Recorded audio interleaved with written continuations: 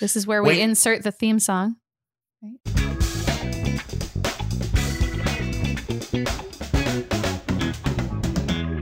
Welcome back to the Backstairs Podcast. I'm one of the hosts. I'm Aaron. I'm Scott. I'm not a host, but I'm Janelle. Hello. You're a host tonight. Yes, you're because I wouldn't even say like you're honorary anymore. Like you're in that seat a lot now. Oh. Well, You know, usually I'm over there, but I'll take it. Yes. Well, you look good there. Thank you. Well, there's no seat there today, so you can't sit over there. Yeah, That's true. we're missing a friend of ours. Mm-hmm. More than a friend, I would say. More than words. Is he a lover? Is that what we're saying? Well, he's my cousin, so there's So that would be really weird. But Aaron, he is just a lover, isn't he? Yes. To you. Yes. I mean, in a way where it's like not like physical. Not physical love. Like a lover, but not a fighter type of. Something like that. Yeah. No, John's away. He's on a business trip. Yeah. Meeting. A meeting out of state. Yeah. It's, Yes. So sounds very hush hush. Mm. I think it sounds very. He's on a business trip. Mm. That sounds better. Away on business. He's away on business. Away on business. He's a big league now. Mm-hmm. So is there anything do you guys want to update us on or anything before we get started with our guests? I don't know. I don't have any updates. Have you got any updates? Nothing that I want to talk about. Mm-hmm. Oh, okay. But perhaps later. Okay. No updates yet, but stay tuned. Yeah, stay tuned. Maybe not. Maybe Just ignore this. If not, it's fine. We'll go back and edit it. Yeah, just cut everything. Put that in post, Aaron. That. I was thinking that I haven't introduced anybody this year, and I kind of want to keep the train rolling. Oh, Like I don't think I've introduced anybody. Maybe not. maybe not. Yeah, I think I would like just like let one of you guys. I think Scott should do it because Scott has a close personal connection with this person. Oh, well, I guess it makes sense, doesn't it? That does make sense. Mhm. Well, all right. We're going to introduce our guest, the beautiful.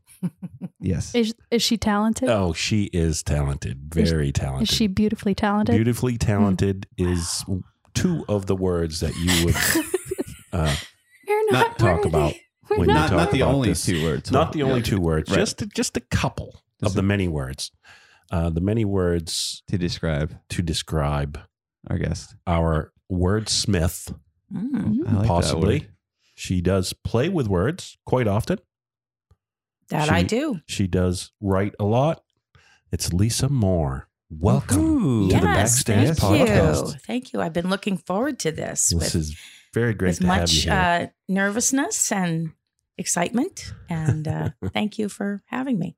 Yeah, I think this has been like a year because we reached out to you in the fall, right? To set something I up. think it was the fall. You Yeah. know, and when you called me, I was like, "Oh, that's in February." I didn't know who's thinking about February. And of course, as it rolled around, it's like, "Oh, yeah, I did say I would do that." So did. that's kind of Here how we it are. felt for me. Yeah. Yeah, Any regrets at all? So not far? at all. Good. Not at all. Not yet. We'll check in again And then later. it's that it's Groundhog Day Oh, and yes. the That's right. folk That's right. and my We could friend be- Rocky's birthday Oh. and the coldest So we picked a really friggin' good. night of the year. We picked a good day for this. Yes, you Yeah. certainly did. You certainly Groundhog did. Day. We could be stuck in a loop. We'll be here forever. We could, like Tom Brady. Yeah. No, he retired now. I know. Again, Maybe. Tom Brady, friend of the podcast. Yes. another goat. No. Yeah. Yeah. Right. So, Lisa, why don't you tell us a little bit about yourself to start? Where do you come from? Well, What? I'm a transplant. Yeah. I grew Mhm. up in Ohio in a Okay. small town, and but I was thinking about my theater resume today, and I was in plays in high school, and I did everything I could to get out of my small town, and so I was successful. I went to college, and Most of my friends did not. That was a very radical thing to do in the early 70s, to leave a town like that and go off to college.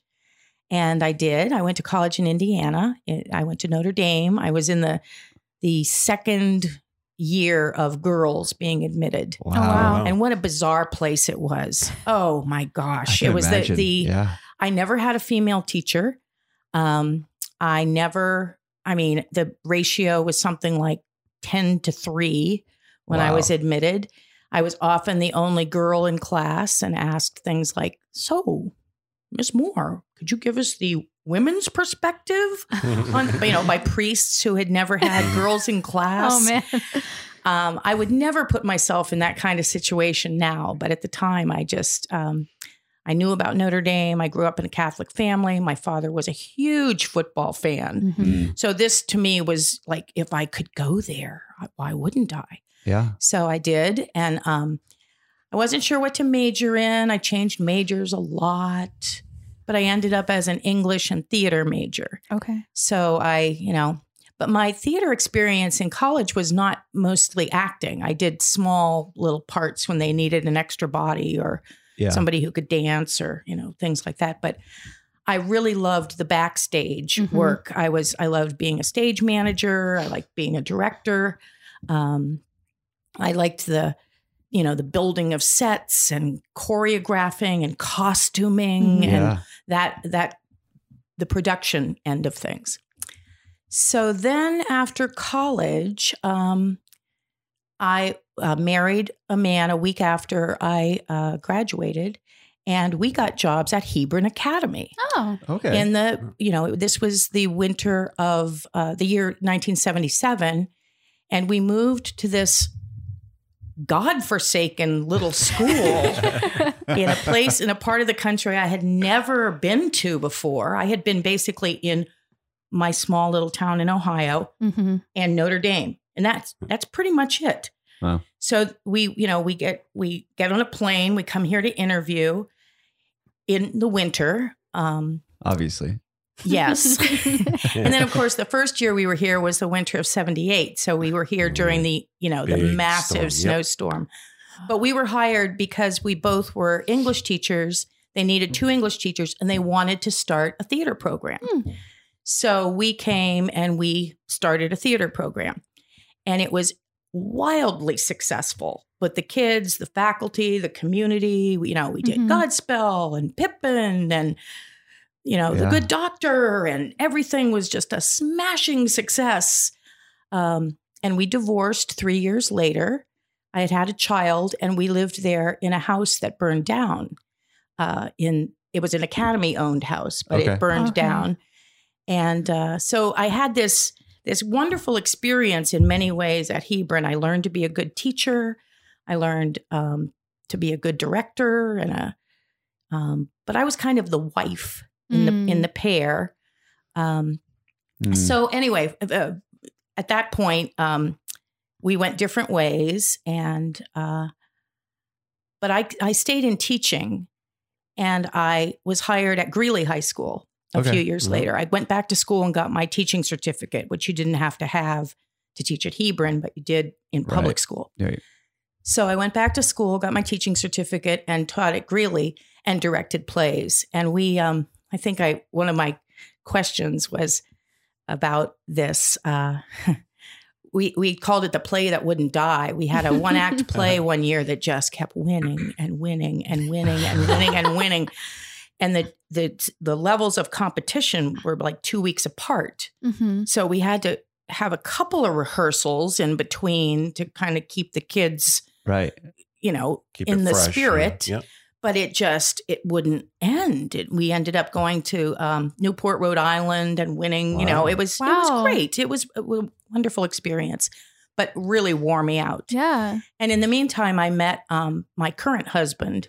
So he was from Lewiston, Maine. He was also in graduate school in Boston. So I moved to Boston to be with him and directed some plays at Wayland High School outside of Boston. Okay. And taught school there. But after a few years, I had a son before, and we had another son. we decided to move back to Maine, which is where his roots were and my heart was.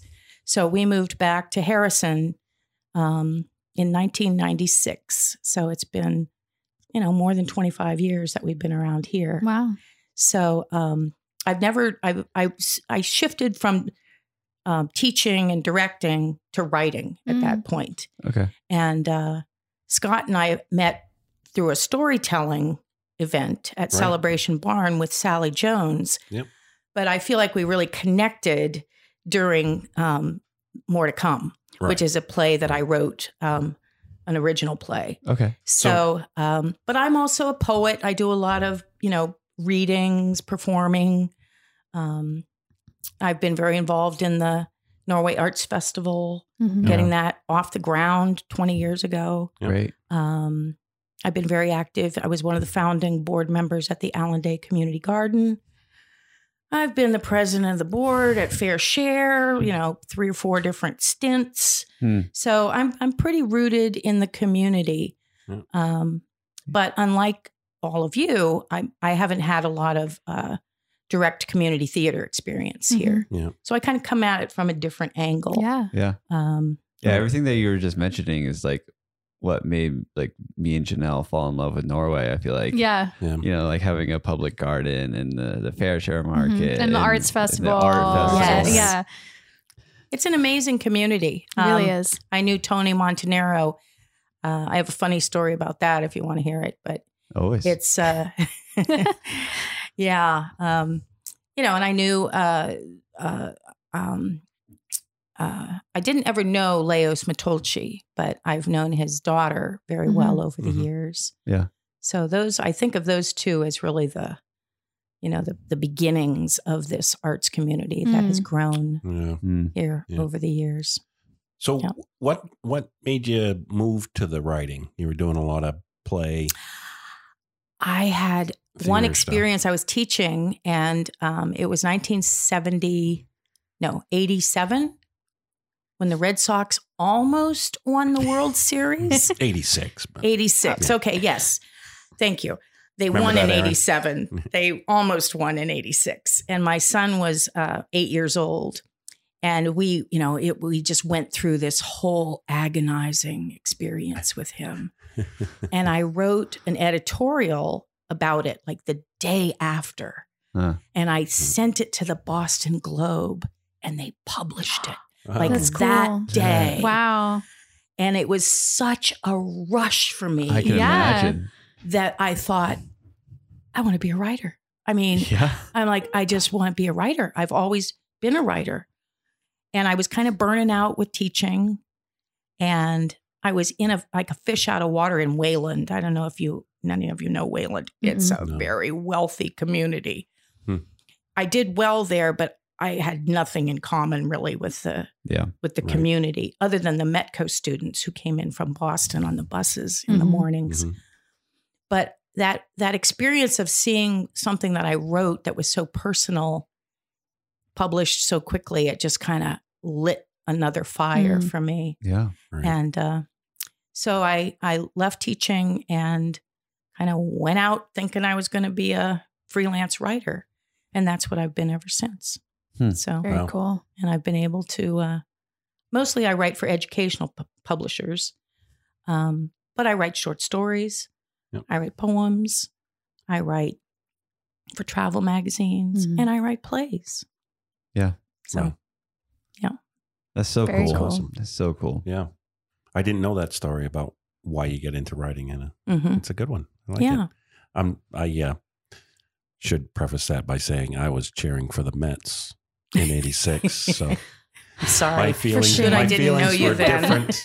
My feelings were different. I could have written about it, but I was much more excited than the Red Sox fans were. So Yeah, it was a big, big deal when you lived there. yeah. Well, I was in Mass when it, the big game of Game 6 of 86 with when the when they thought they had it. With and the it ball went through the legs and the Bill Buckner. I experienced that Oh, with my. a bunch of Red Sox fans. And You remember this? it was, Do you remember you? that? You guys remember that? Were you guys born You yet? were No. pre-utero at that point. Very pretty.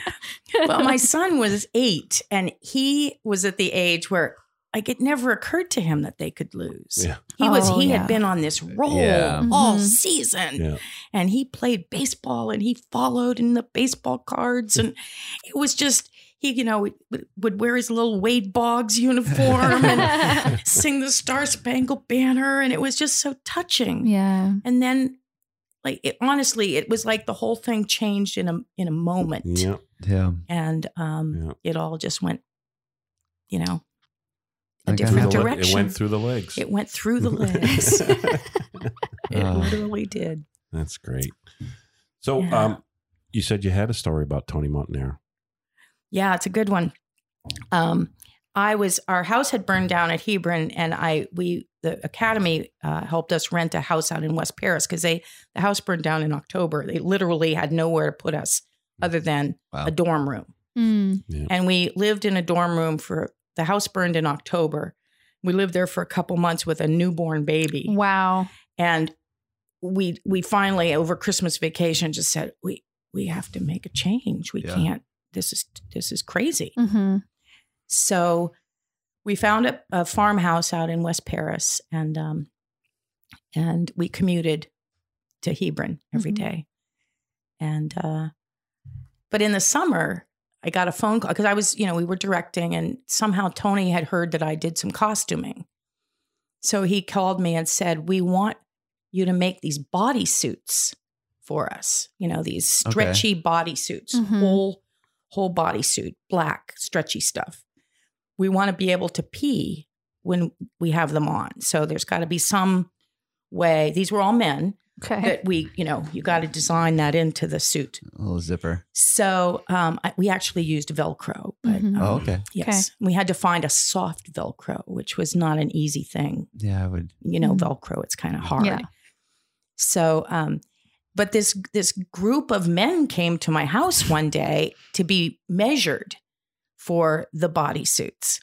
So, there was lots of laughter and just all these measurements, the torso and the measurement from the neck and around and under the legs and where does the hole go? And, so I had never met Tony, and it was it was a play in my living room. These mimes and these actors, very Mhm. talented Yeah. people came to be measured for these bodysuits, but they were, we just didn't stop laughing, and then jokes were just flying all over the place, and so that's how I met Tony. Ah, Yeah. that's cool. Mm. That's cool. So, one of the reasons we brought you here, since you're writing now, you're not really doing any theater, although it wasn't that long ago we did the play, although it's starting to. It's been a few Yeah, well, years. it's been a Almost few 6 years now. years. Wow. Yeah. But, in the name community theater, there's community, Mm. right? And you're part of my community theater family, I consider. And these two are part of my community theater family, but you guys didn't know each other until tonight. So, Right. I mean, you've seen them Sure. before, but you didn't know them. And I think it's interesting how we bring our communities together. Yeah. And I was wondering, like you were talking about working with Fair Share, and what is that? That's another community. The Allen Day Garden is another community. What are your thoughts on bringing communities together? And Well, it's interesting. I think we live in a smallish community. Mm-hmm. Yeah. But I think we're little bubbles often. We have our community theater bubble and our Fair Share bubble and our Allen Day bubble and our McLaughlin Garden bubble. And Mhm. there's Cafe. yes, and then there's the teachers, and then Yeah. there's the snowplow drivers, and then, but we all tend to stay in our comfort zones Mhm. Yeah. and in our bubbles. So one of the things that I'm really interested in, and it sounds like you are too, is finding places where those bubbles can overlap, Mhm. intersect, intertwine. And it sounds like an easy thing to do, but I find it incredibly challenging Mhm. to do. And of course, COVID has made it even more challenging. Right. Because not only do we not socialize with our bubbles, some of us don't leave the house very often. Mhm. So I do think there's opportunity, and maybe this is that kind of opportunity for those circles to intersect, the Venn diagram instead of the two circles. Right. So, Right. The Venn diagram, that leads me to something. We have letters come in from time to time. Oh. Yes. And I got to find this letter. I have this letter here. And I'm going to bring it up. Here it is right here. There's a letter. You found that pretty quickly. I'm pretty quick about that. I see we've forgotten the imaginary mailbox. Oh, right. The imaginary mailbox. It's over there behind the camera. It's behind the camera. Right. that I mailbox. grabbed it. Yes. Yeah. Yes. I already grabbed it before we Oh, came. I see. So that's- Yes. And then took a fine. photo. Yes. Mhm. And I took Yes. a picture of it and a little snapshot. And here it is. This is a letter from a mutual friend of ours talking about you. And I thought I'd just read a little bit about it. Lisa Moore. One could not live in Norway and not know who Lisa Moore is. Think a web or a Venn diagram. Whoa. And at the center of each is Lisa Moore. Hmm. She just gathers people about her. It's who she is, a tireless innovator and a lot generator of creative ideas. People simply love her, as do I. Over the years, she has been instrumental in helping the food co-op, running workshops for writers and poets, publishing several booklets of her poetry, and making the yearly Norway Art Festival a success. I could go on and on. Lisa's lovely poems often are snapshots that commemorate events and people.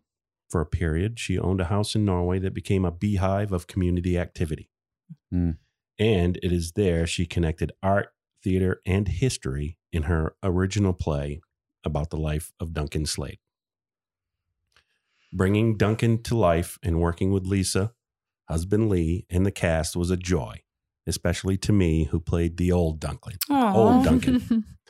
The only male role I ever got to play. A standing room only crowd saw the show, and we were excited to learn that Amanda Hootery was bringing it to the Celebration Barn. Celebration Bar. Ooh. There's a bar at the I kind of barn. like the sound Is of that. that the speakeasy Yes. in the Celebration Barn? You got something on your mind, Scott? We were touring. The barn also hosted a This Is What Happened show in which Lisa shared a deeply personal story with her audience. Another example of Lisa as a performer and storyteller. Now, Lisa's new stories are often Facebook posts featuring photos of 3 beautiful little granddaughters that she and husband Lee dote on, and messages of pride about their 2 successful sons. Thanks, Lisa, for being the force you are and for all you do in Norway. We look forward to more creative projects. That's from our dear friend, Sally Jones. Oh, Sally. She's such a love. She is. She writes up little letters for us for our show, and we love to have That's her great. be a part of it. Yeah. So why don't we talk a little bit more about more to come? What Sure. got you started on that? Well, it was Duncan. I mean, I would, if I have a point to make here, it would be if there's someone or something in your community that you want to celebrate, do it. Mhm. Yeah. Just do it. And it was a great experience. It was a wonderful friendship that we had. I knew him when he was in his older years, Mhm. but he thanked me so often for helping him. But Mhm. he gave me so much. He was a World War II veteran. He worked in industry for Uniroyal and had this kind of midlife change. And he, unfortunately divorced his wife and left his kids and became an artist. Mm. So it was quite a story. He was really, I think anybody who knew him was influenced by him. Mm-hmm. He was an art teacher at the middle school here. And when we were working on the play, and getting a little publicity, so many young adults would say, "Oh my gosh, he was my art teacher." Yeah. And I remember him. I remember how he talked to us. It was different than any other teacher. So he passed away, and I don't know. We were at the time, the arts festival was, as Sally mentioned in her letter, we really were making a point of celebrating each year something historical. Mm. There would be a focus figure. And I think it was the 5th or 6th year we had done that. And I proposed that we feature Duncan. And it was met with, yes, that's perfect.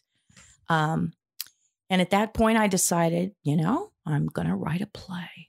Yeah. And I had kind of a vision of what it would be, but it all happened fairly quickly. Yeah. Usually I have a play in process right now, but it's been in process for years and years. Yeah. This happened kind of within a year. We made the decision to focus on Duncan, and then I thought, I could just do this. And I knew I didn't want to be really ambitious with it. So I decided to do a 3-scene, 1-act play. Yeah.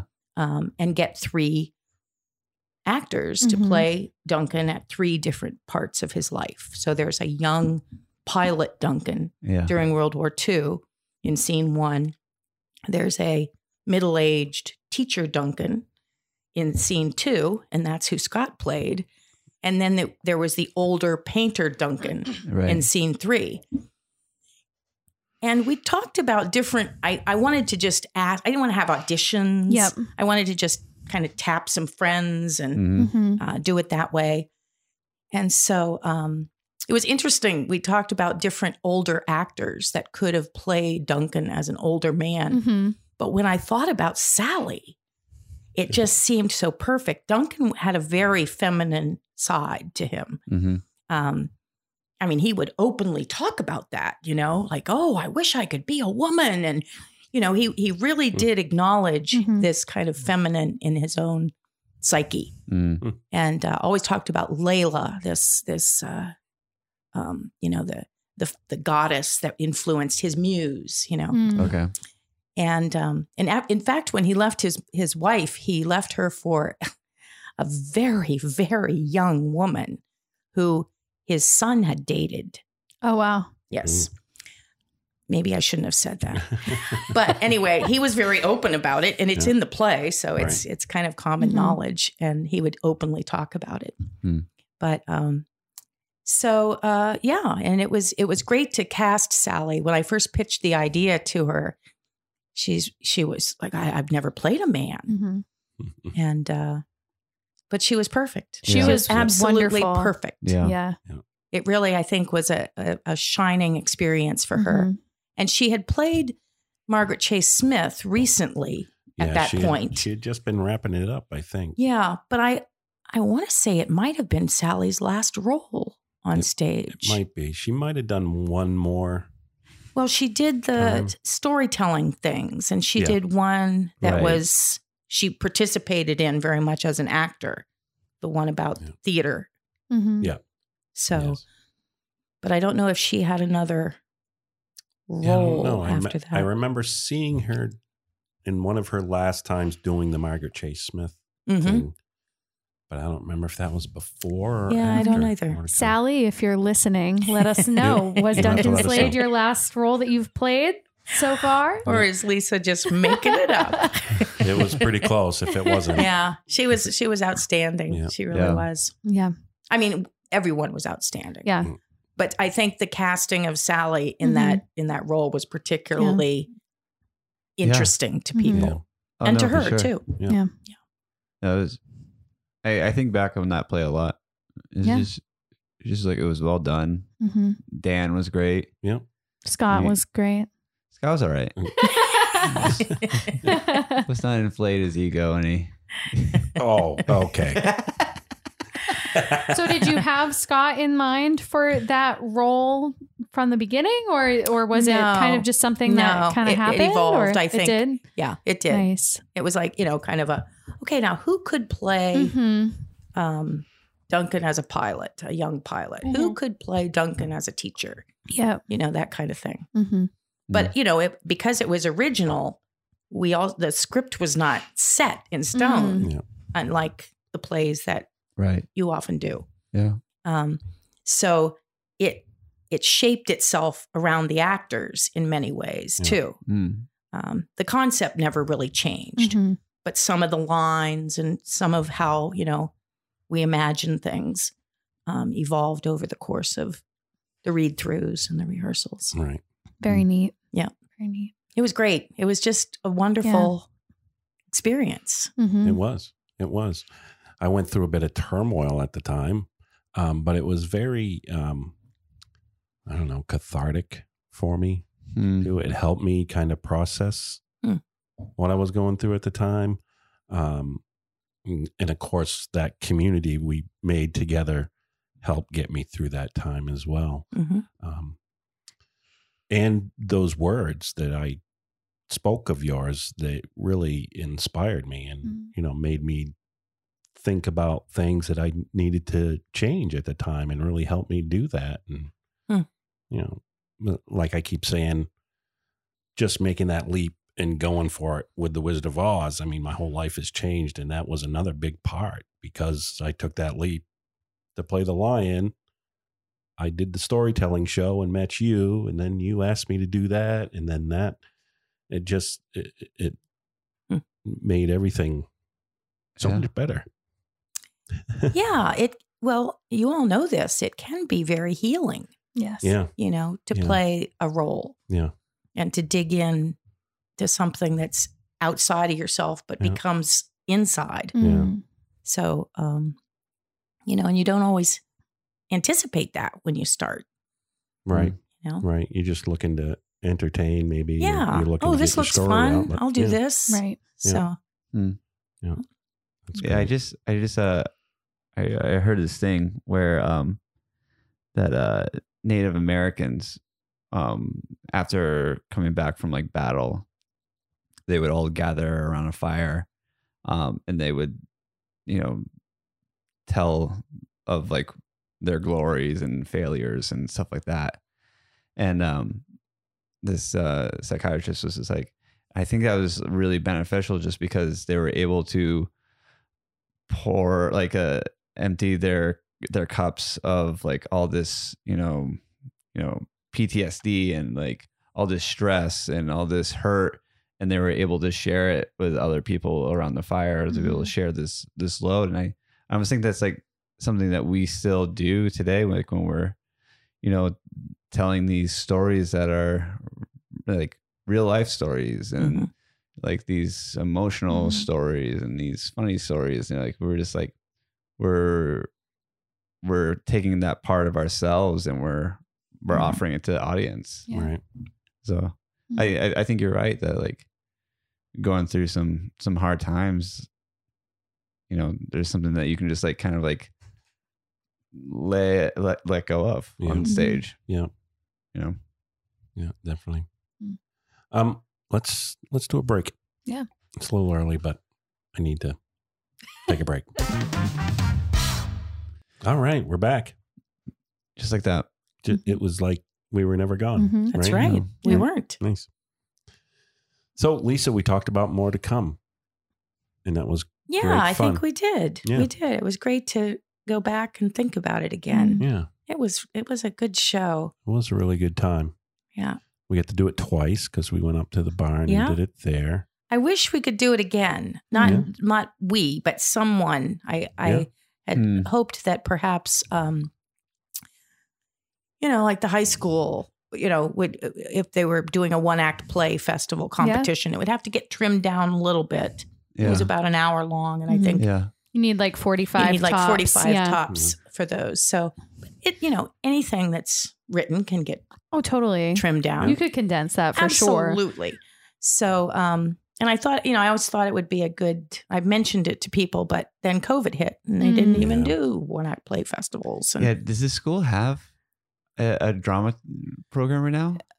They did, but I don't know that they do anymore. Yeah, I'm not sure what's going on with it right now. It's sad. It's a shame. There's not enough in the school happening right now. No. Well, we're going to have some high schoolers in a couple of weeks. So maybe we can ask them how it's going on over there. Yeah. That's right. I have a couple of questions. I don't know if beautiful timing right there. All right. Go ahead. I'm always fascinated by people's creative process on like writing and stuff. So I was just curious, what is your process in writing a play or writing a book or poem? Is there a process, or is it like just inspiration hits you and you just write it down, or I think there's always process, but it's never the same twice. Okay. Yeah. There are some poems that spill onto the page. Yeah. And they are, they're done. Yeah. Mm-hmm. But that's a very, very rare thing. Yes.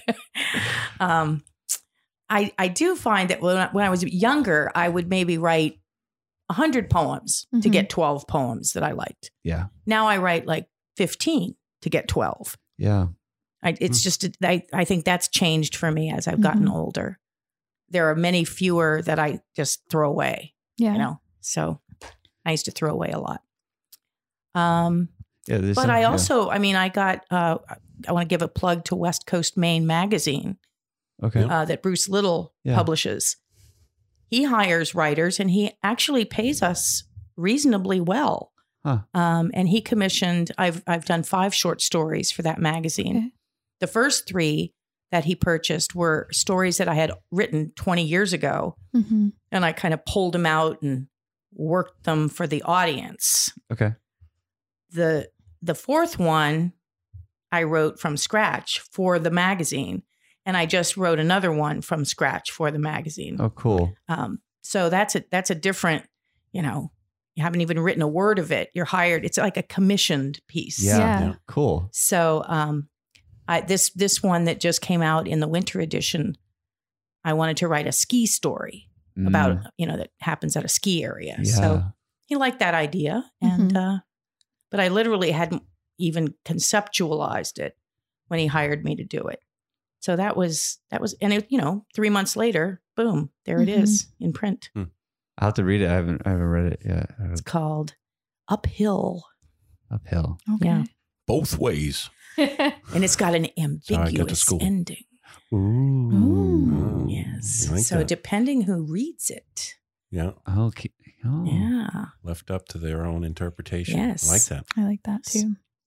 Yes. Speaking of Dan Rennie, I ran into him at the Grange. I think we were seeing whatever the last play was. Now I'm blanking on it. Spelling Bee, right? It was Spelling Bee. Yeah. And he was going to the same performance that I was. And the magazine had just come out a week or so before that. And he saw me in the parking lot. Oh my God, Lisa, what are you trying to do to us with these stories? You're killing us. So that was a great reaction, to have somebody say that. But people, I don't get a lot of feedback. Yeah. So if you do read it, let me know what you think. Okay. Yeah. We will. Yeah. We'll read it. Yeah. For sure. Great. So not to push you I don't think at I all. answered your question very well. Well, I'm just like, I'm just curious because like I have my own way of like, processing like, writing and stuff like that. I'm always trying to get better and seeing how people are doing theirs and trying to glean like something. So I was just like, like for one, do you type it out or do you handwrite or? I journal. Okay. So I usually start with handwriting. Yeah. But I more quickly go to the computer these days than I used to. Yeah. Just because it's efficient. Yep. Yeah. So And I tend, and when I teach writing, I suggest this. I tend to write long, draft long. Mm-hmm. And so for me, revision is cut. Yep. Yeah. Trim. It's not very often that I think, wow, I need to add a whole lot of words here. I really shortchanged this image or sentence. Yeah. It's more about, Yeah. so I kind of do page dumps. Yeah. To start with. And I'm a very fast typist. Okay. So I draft a lot. And then for me, the revision process is almost always deletion. Yeah. Huh. Or replacing, choosing a better word or a cleaner image or, Yeah. but it's a lot of deleting.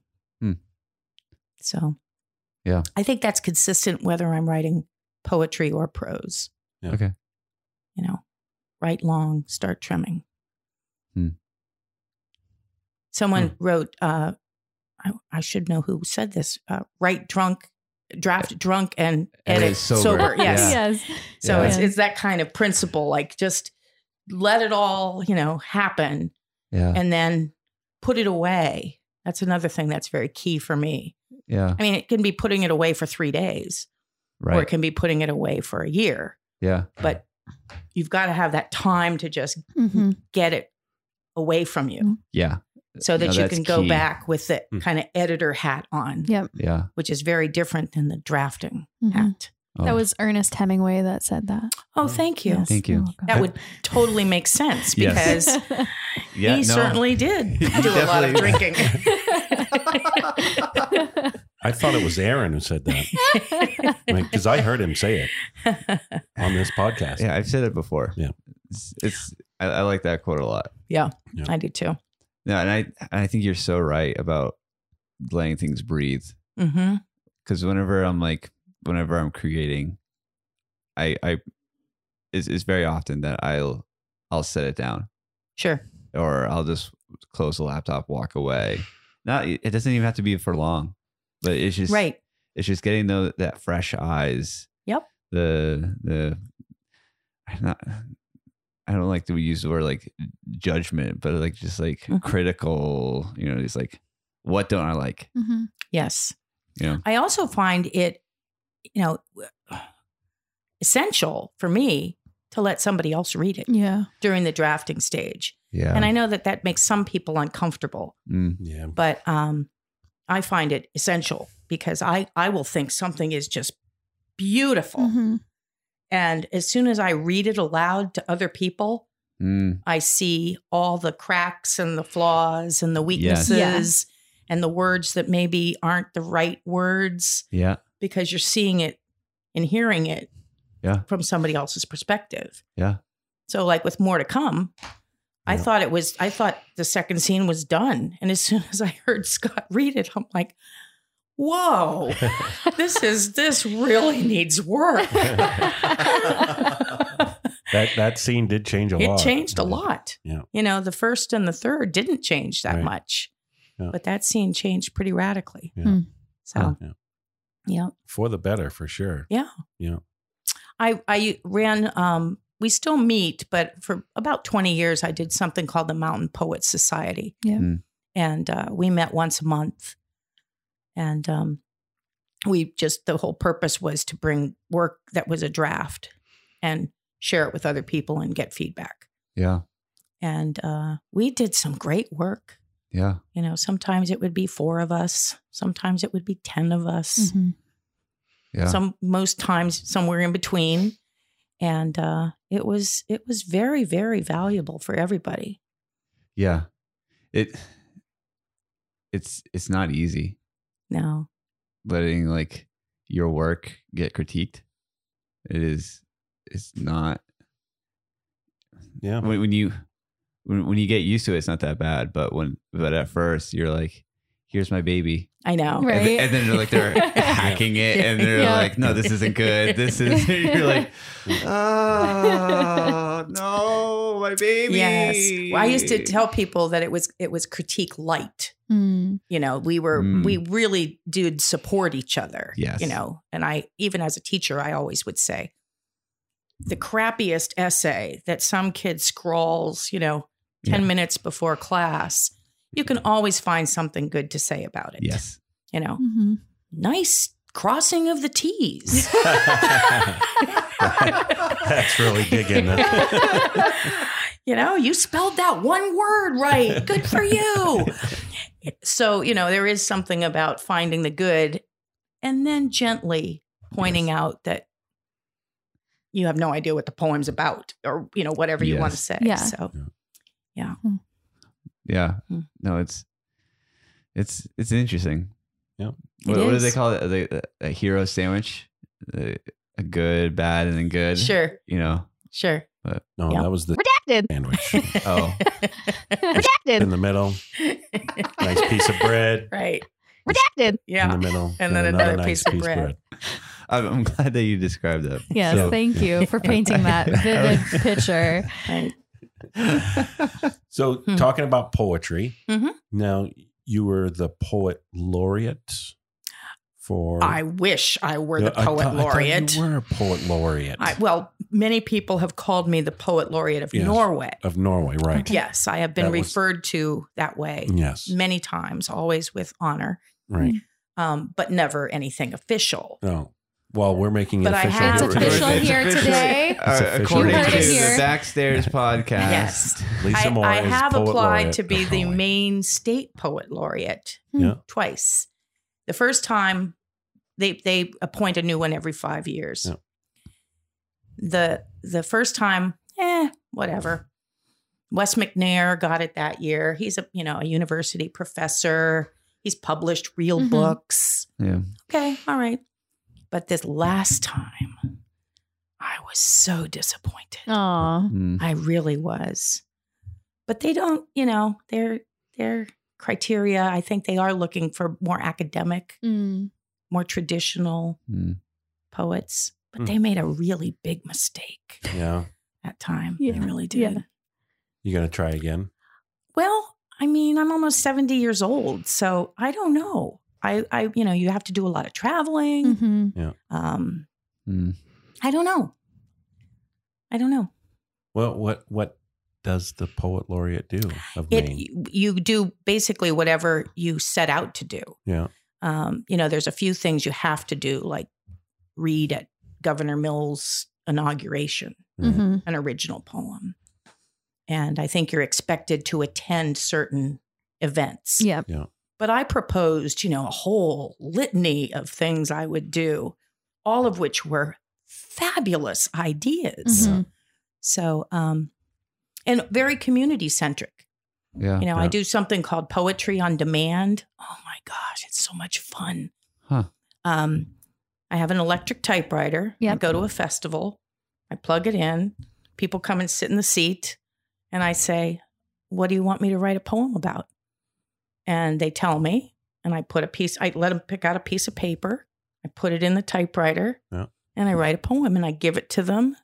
And that's it. That's cool. It's It's so so cool. cool. That's kind of like improv a It little bit. is you know? improv. It's Yeah. improv. Yeah. It is. it is. Wow. It's great. Yeah. I've had people cry Oh, and wow. just, like just be so blown away that Yeah. I can write this Mhm. poem. And Yeah. basically I was just listening, Yeah. Yeah. oh, my wife, loves her goats. Oh, tell me about the goats. And he'll tell me about the goats and how she holds the goats when she milks them. And, it's not hard Yeah. if you listen Yeah. well. Yeah. And I know at the Norway Arts Festival, I did it one year, and I probably did about 25 poems in the day. Mm-hmm. And I think almost all of them had raspberries in them. Like, it becomes kind of there's some images that start repeating themselves Yeah. through the day. It's not that they're not original. Mm-hmm. Some rhyme, some don't. But the typewriter is great. and people respond to the sound because we don't hear that sound too much anymore. Yeah. So, people would be walking by going, oh my gosh, what's that sound? It's like that clickety clack sound. Yeah. So if I make a mistake, I would correct it and sign it and give it to them. And it's just so transient, like improv. Right. Yeah. It just happens and then it's gone. You did that at the Arts Festival here a couple of years ago, right? I did it a couple times. I've done it up at in Bethel. They do a thing at the Gem Theater for middle schoolers. I've done it there. I'd like to do more of that. Yeah. That was on my proposal. Yeah. For the Poet Laureate. Yeah. Well, you're welcome to come to the Backstairs podcast booth at the Arts Festival and do poetry on demand if you want to. Yeah. That would be fun. Yeah. Or I could set up right beside you. Right. That'd be You awesome. guys are a little loud. Yeah, we are loud. We can be. Yeah. And John will be there. So That does sound like us. You're right. And it is kind of hard to concentrate sometimes. It's like, I'm trying to write here. Let it inspire you. Right. Yeah. Right. You can come to us, get some inspiration. There you go. Then go off to your quiet little corner and do some. Right. Because we're very inspiring. Right. Right, Aaron? That is one word for it. That is a word. Is that a word? Yeah, Inspiring? Yes. Absolutely. Yes, it is. Oh, I just thought the word that he just used was. That's the word. Shrugs and the eye rolls and the lip. The eye rolls. Right. Yeah. Well, we have a typewriter here if you want to write one up real quick. No, thanks. It doesn't work. So I'm glad she said no. No, the typewriter is a cool thing. I found out listening to a podcast with Tom Hanks. I know the book. He collects It's great. typewriters. Oh. And he has a book called Uncommon Type. Yeah, I want to read that. It's a collection of short stories. It's quite good. But anytime he writes someone a letter, he does it on his typewriter. Yeah. Yeah. So it's got that feel, like the little indentations from the typewriter on it. Yes, it's three-dimensional. Yeah, it's very neat. It was a neat little That is touch. cute. I don't know if cute's the right word, but I like that. It's very like precious and like it is. That's a good word for it. It's precious then, and it's one of a kind. Mm-hmm. Yeah. It doesn't exist in any like cyber dimension. Yeah. Yeah. In the cloud. It is what it is, and that's all it is. Yeah. Yeah. They asked him like, well, what's that collection worth? He's like, maybe $150. But that isn't the reason he collects the typewriters. It's for that feeling that it gives Each of him. the stories has a typewriter in the story, and it opens with a black and white graphic of the typewriter. Yeah. So you get a little history of typewriters, and it's a delightful book. Oh wow. What was it called? Uncommon Type. I'll have to get it at the library. Yeah. They had it at Rennie's. Oh, nice. I bought like 6 of them because they were really inexpensive. Yeah. Little plug for Rennie's there. Yeah. a Maine adventure. A Maine adventure. yeah. We should right. do a Rennie's commercial. They've been doing a little commercial every episode. Well, they did the musical, Rennie's the musical. There were 2 at Was it Deer really? Trees. Yeah. Yeah. Rennie's the musical? Yes. There were actually 2 different ones. I don't remember who wrote them, but Wow. what's her name? She's married to Walter Reisman. Jane. Jane Yeah. directed, I think, okay. both of them. Oh wow. Really? Yeah. I didn't know You could that. get her on the podcast. Oh, we Yeah, should. We that's- should get that's a good Jane. idea. Oh She's my great. gosh, she Yeah. is. She's a firecracker. Mhm. Yeah. Yeah, Jane, That's if you're a good listening, idea. Yeah, Jane. reach out to us. Yeah. Yes. Come on out. Jane, The Backstairs Jane, podcast at gmail.com. Yeah. That's a good idea. But the idea made me lose the idea I had to ask. What were we Well, talking you said about? that you mentioned Deer Trees and you have a history with Deer Trees also, yeah. right? I do. We've had a couple poetry readings there. Okay. The Commons Art Collective that I used to be involved with did art exhibits there. Mm-hmm. And Tony Seeger wrote a play. Oh my gosh, it must be 15 years ago or so, called Telephone. And somebody, I think she had cast, I guess it was probably 20 years ago, because I don't think we had lived here long. And she had cast the play and somebody dropped out. Oh. And she called me. And so I stepped in kind of a week before performance. I literally had the script on the stage because I didn't have time to learn the lines. Wow. So we just decided just to kind of go with it, you know? Yeah. And so that was it might have been my last time on stage before more to come. So yeah, a little bit. Yeah.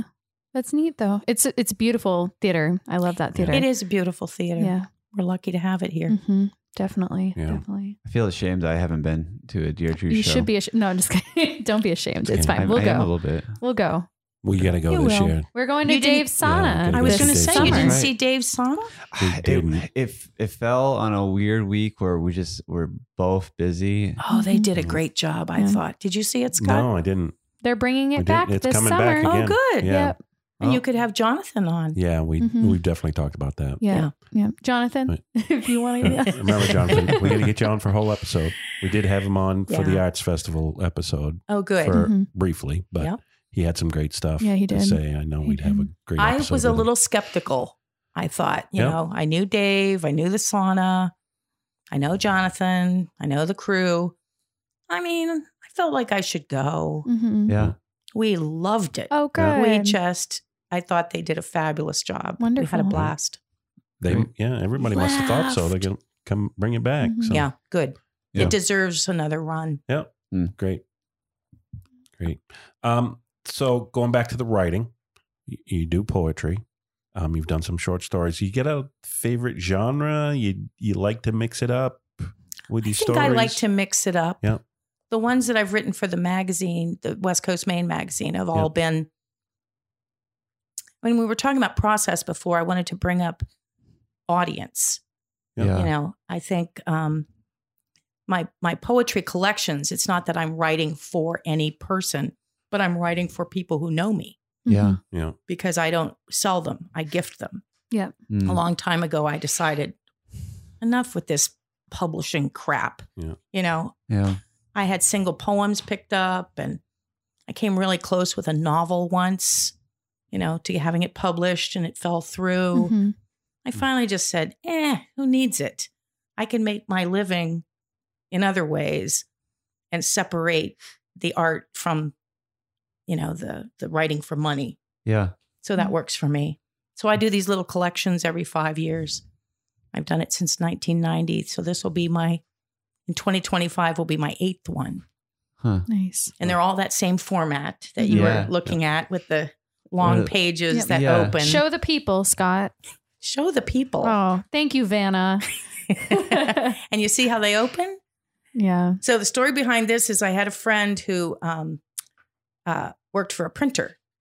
And he said, we've got this stack of all this paper that was cut off from something. Oh. And it's all these long pieces. I think they would be really good for poetry. So the first book I did that way. Yeah. And it's nice because you don't have to have, the pages don't break. Yeah. So you get this long real estate. Yeah. You can put 2 poems or 1 long poem. You know, I usually put a real long one in the middle where there's no, seam. Mm-hmm. Yeah. So, and I loved it so much and got so much positive feedback about it. I've done it ever since. Huh. So. Very cool. Do you mind if I read one? No, I would love to hear you read one. So I just opened up to this one. Would it be all right if you well, would? I think you should Which read one? it. Which one do you want to read? That's what I opened up to, and I Oh. liked it. Yeah, you should nice read it one. for us. Yeah. Was that? Well, how about if you read one and then I'll read one? But I want you to read a different one. Okay. I want you to read the one that's facing On that. top? Yeah. Well, yeah. Well, that's appropriate for this place. We do have a couple of those. Yeah. Yeah. This one is called Cat. I'm a cat in a household of dogs. I'm a toad in a river of frogs. I'm red on a palette of blues. I'm a hat in a closet of shoes. A breath in a room full of noise. I'm a girl in a family of boys. I love it. And I am a girl in a family of boys. Me too. Yeah. I like that one a lot. Yeah, that's great. Thank you. Well, and I have to say that the one thing I love about my poems is that they're very accessible. Mm-hmm. Yeah. You know, we get the New Yorker. Honest to God, I've been a poet since I was 4.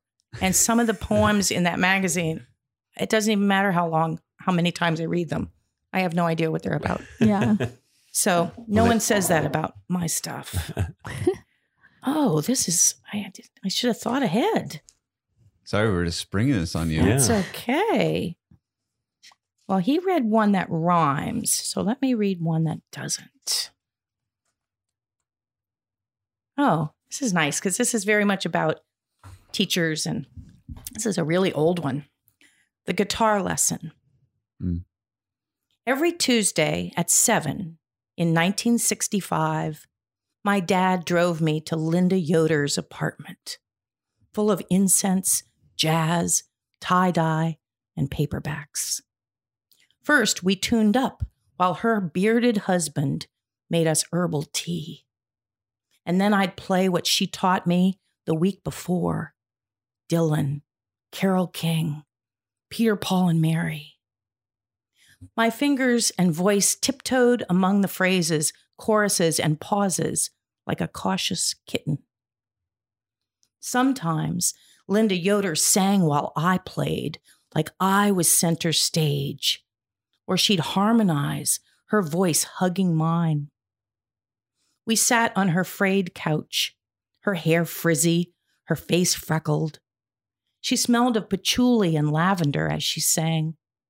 She sang a new song, while I sat in rapture at the thought that next week I'd be able to sing it, after 7 late nights of singing it over and over, wishing I would grow up to have furniture and guitars and students and a bearded husband making tea.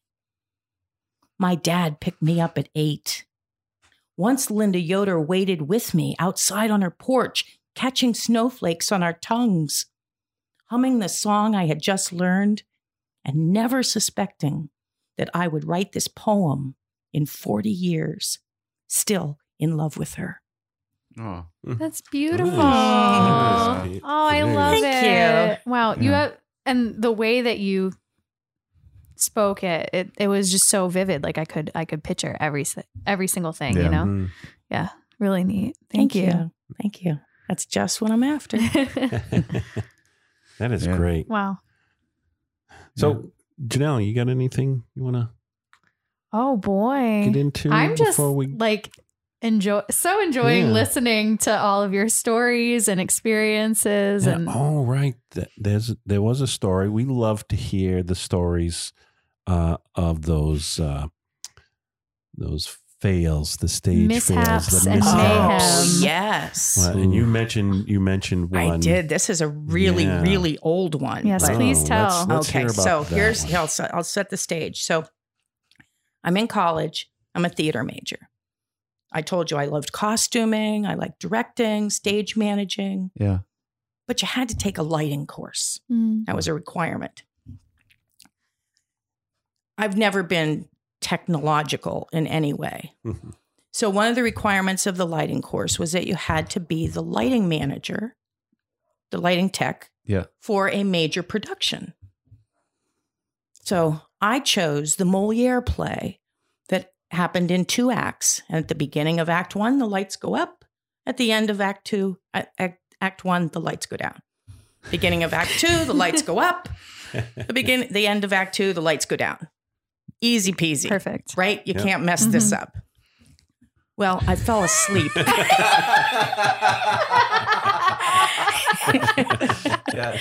That's That's one way to mess it up. It's really the only way to mess it up. So the director was a professor who was a very flamboyant gay man, Charles Ballinger. I was always very intimidated by him anyway. Yeah. And so here I am in the lighting booth, which is in the back of the theater, upstairs, this little dark room. And here I am, sound asleep. Well, it's probably warm. And the actors are on stage, and it's Moliere. So at the end, there's always a freeze. And the audience is cracking up, and the lights go down, and the house lights come up, and it's intermission. Except they're all on stage, frozen in this pose, in their costumes, and nothing happens. So it becomes uncomfortable, I'm sure, for everyone. The audience is wondering what's going on. I thought it was intermission. And Charles comes running up the stairs, and probably yells something blasphemous at me and wakes me up and shuts the lights down. And that was my blackout. I remember him saying something like, "Do you think you can handle Act 2?" So I did manage to pass the course. Oh, that's good. I think I could take it pass fail, but I did have to pass it. Yeah. So, but I was pretty good with the tests and the books and that stuff. But I didn't. It was a long time living that down. Yep. Yeah. It was a good moment. Wow. Yeah. And it was, we're talking this was 40 years ago, and I can still remember it like it was yesterday. Oh, yeah. You don't forget those. No. Those stick out forever. Yeah. It's funny how moments like that where you feel like I would assume like shame and like disappointment, and at the moment it's like so terrible. And then 40 years later, it's just you can laugh at it. Mm-hmm. I don't know. I have countless fails in my life that I look back on and laugh at myself. I think most people do. Yeah. And if you don't, you're not living well. Yeah. Yeah, I think that's you take good. risks. Yeah, that's good. Yeah. Nice. Mm-hmm. Oh. So I think we're going to start to wrap things up. Yeah. Yeah. So good. What we do here when we wrap up the show, we call it strike. You ever gone to a strike? She writes plays. She doesn't. She doesn't. Well, yes, I do. I've certainly been to a strike. Yes. Yeah. So you show up to strike. Yes. Yes. Good. Not everybody shows up for strike. I'm sorry. It was one time that I didn't show up to strike. I'm sorry. And you're still being reminded of it? I guess. Well, it was recent. Sorry, Kristen. We friend of the podcast. We like to tease people here. I don't know if you noticed, but for strike to end the show, we ask 5 questions. Okay. So your strike today, the first question is going to be, since you went to Notre Dame, did you know Rudy? I did not, but I did know Joe Montana. Oh, no way. I tutored him. You tutored Joe Montana. He was the second string quarterback. Yeah. He never played first string at Notre Dame, but I did. That's tutored cool. Joe Montana. They probably don't even know who Joe Montana is. I know who he is. Joe Montana was... He was like Tom Brady before Tom Brady. He was Tom Brady before Tom Brady, right? Yes. Now, who's going to be the new Tom Brady is the question. I think I have a Joe Montana card. Oh, maybe it's worth some money. We have a cousin that just sold a Tom Brady rookie mint card for $950,000. Whoa. If you said 900, I'd be like, that's a lot of money. I thought you were just going to say $950, and I was like, dang. No. Wow. Jeez. His grandfather bought it for him when he was born because it was his first grandson. Yep. Didn't know anything about, Tom Brady was nobody. Mm-hmm. Right. And the guy sold him this card for $300. He put it in the closet. Wow. Thanks, 25 Grandpa. years later. That's it. The return on that. Yeah, that's going to say that's a good turn in investments. Yeah. Yes. Mm-hmm. Yes. All right. Second question. What are you listening to? You mean music? Yeah. Music, podcasts, whatever. Yeah, whatever. Well, not podcasts. No. we don't get any cell reception at my house. I could listen on my laptop, but I work on my laptop. So when I want to relax, I get away from my laptop. Yep.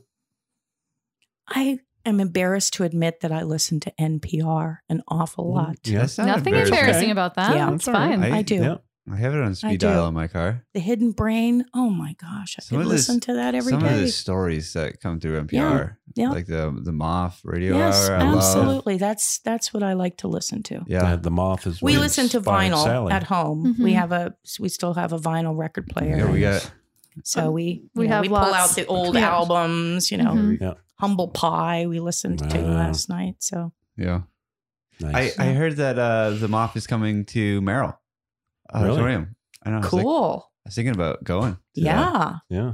That'd be fun. That would be fun. Are they inviting local people to tell stories? I assume.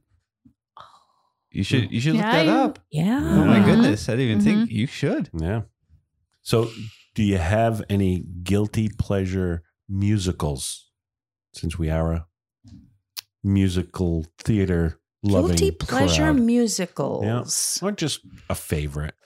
Well, interestingly, I did put the Pippin vinyl Yeah. on the other Mm. night, There you go. and I hadn't listened to it, Mm. since we directed it at Hebron back in Yep. probably 1980. Mhm. And amazingly, I could still sing all the words to Yeah. most of the songs. Mhm. And that happened with Godspell Yep. when I saw it They're here. both. Are they both Stephen Schwartz shows? I think they are. Right? I think they might be, yes. He has a way of writing Yes. those catchy tunes. So Yes. you saw Godspell. Absolutely. Okay. Are I you directed kidding? Godspell. And so I there was you- not, I was sitting there and thinking, okay, I wonder if I'm going to remember any of this. Yeah. Every You do. word, That's awesome. every word. That's good. So Mm. Cool. Great. songs that Very I cool. didn't even know I remembered. Oh Mhm. my gosh, I forgot about that one. So, Yeah. Yeah, I wonder what that is like in our memory, where songs, like, yeah, like there's things like that will pop up from like childhood, right. Yeah. and I'll be like, yeah, I know Mhm. exactly the words of this song, and I Mhm. haven't heard it in 20 years.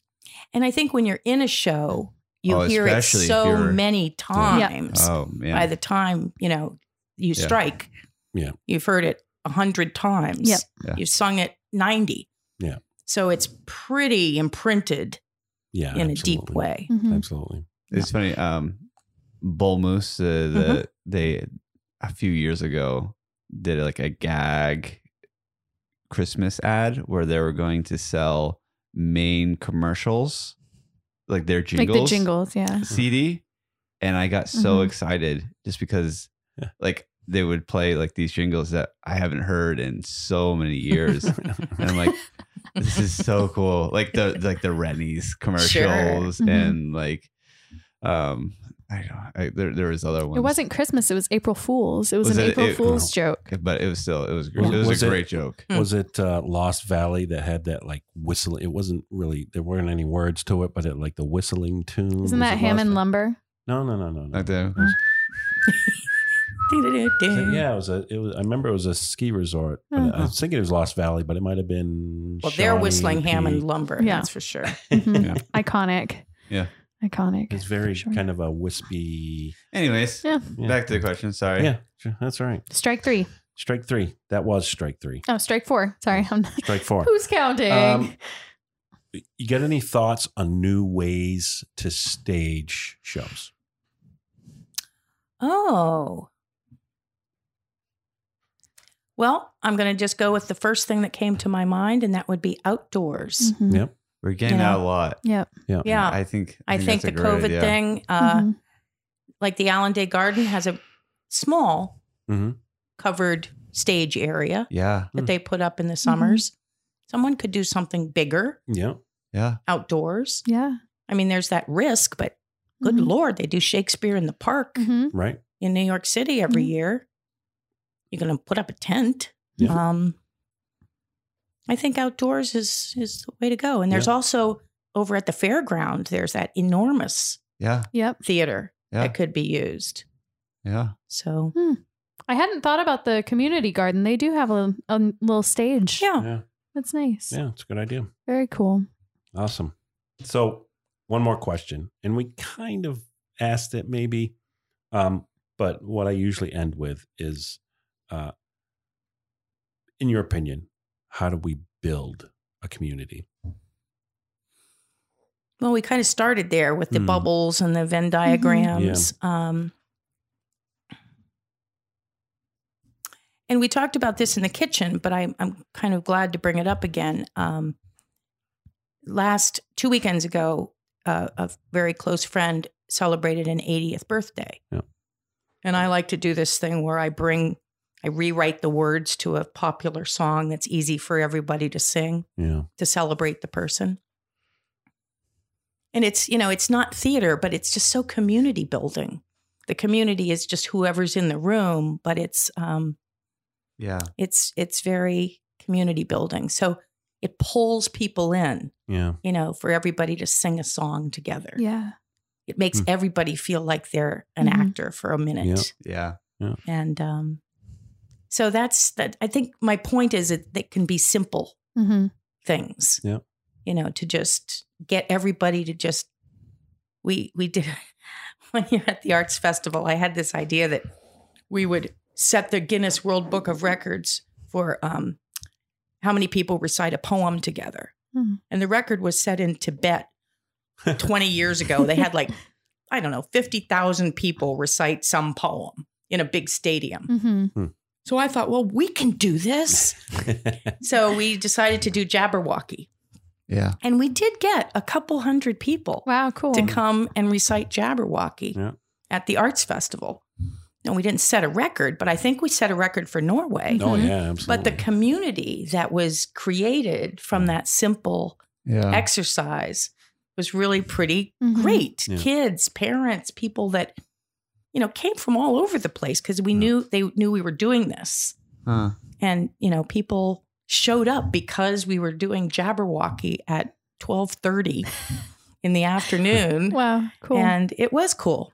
So I think there's opportunities to pull people in that don't even think of themselves as performers. Yeah. So does that answer your question? I think so. Yeah.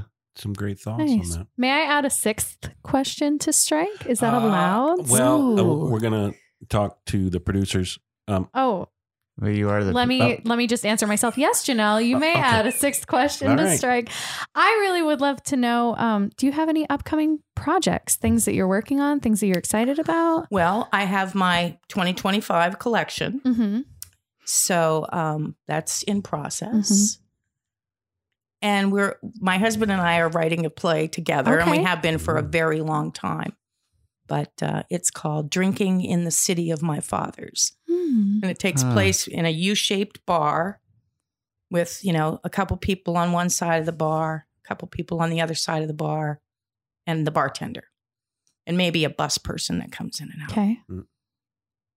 I don't want to give away too much. Yeah, don't. But the people on one side of the bar are in one dimension, and the people on the other side of the bar are in a different dimension, and the bartender serves them both. So there's some moments where there's overlap, but it's a one-act play. Yeah. And it's kind of, a little spooky in the beginning. You don't want the audience to really know what's going on at first. And then there's a point where they maybe figure it out. So it's in process. Fun. Yeah. Well, I'm excited. I'm excited to see it someday. Hopefully. Yes. Hopefully. You'd be a great bartender. Oh, I would love to be in it. Let me know. Yeah. Cool. Very neat. Thank you. Yeah. You're welcome. That's great. This has been a lot of fun. It's always fun to see you. Always. Anything else you want to plug or mention before we wrap things up? No. I just, I was thinking of my brother, who is an accountant who still lives in Ohio.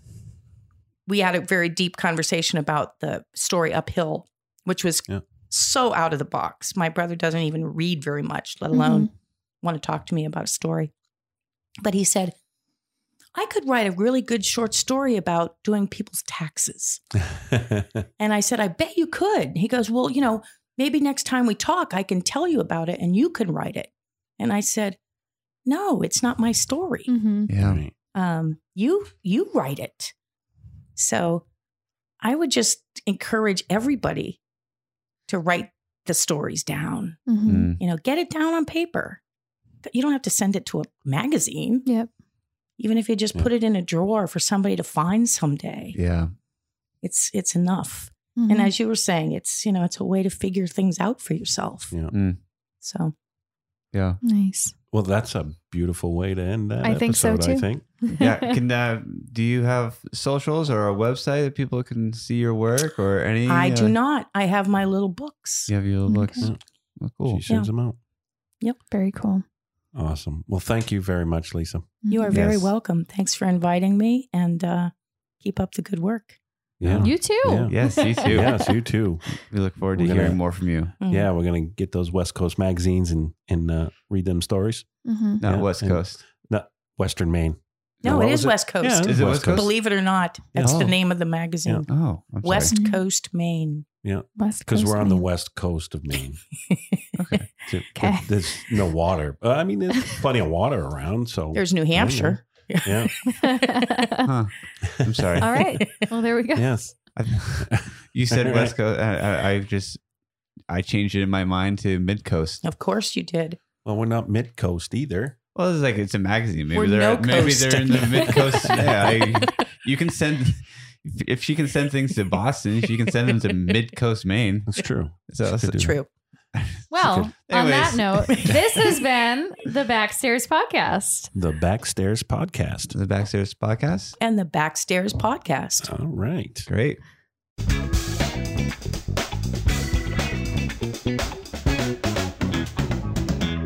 This has been the Backstairs Podcast. You can stream the audio or video format of this episode anywhere that you listen to your podcasts. You can find us on Facebook, Instagram, and YouTube at The Backstairs Podcast. Send us an email at thebackstairspodcast@gmail.com. Redacted!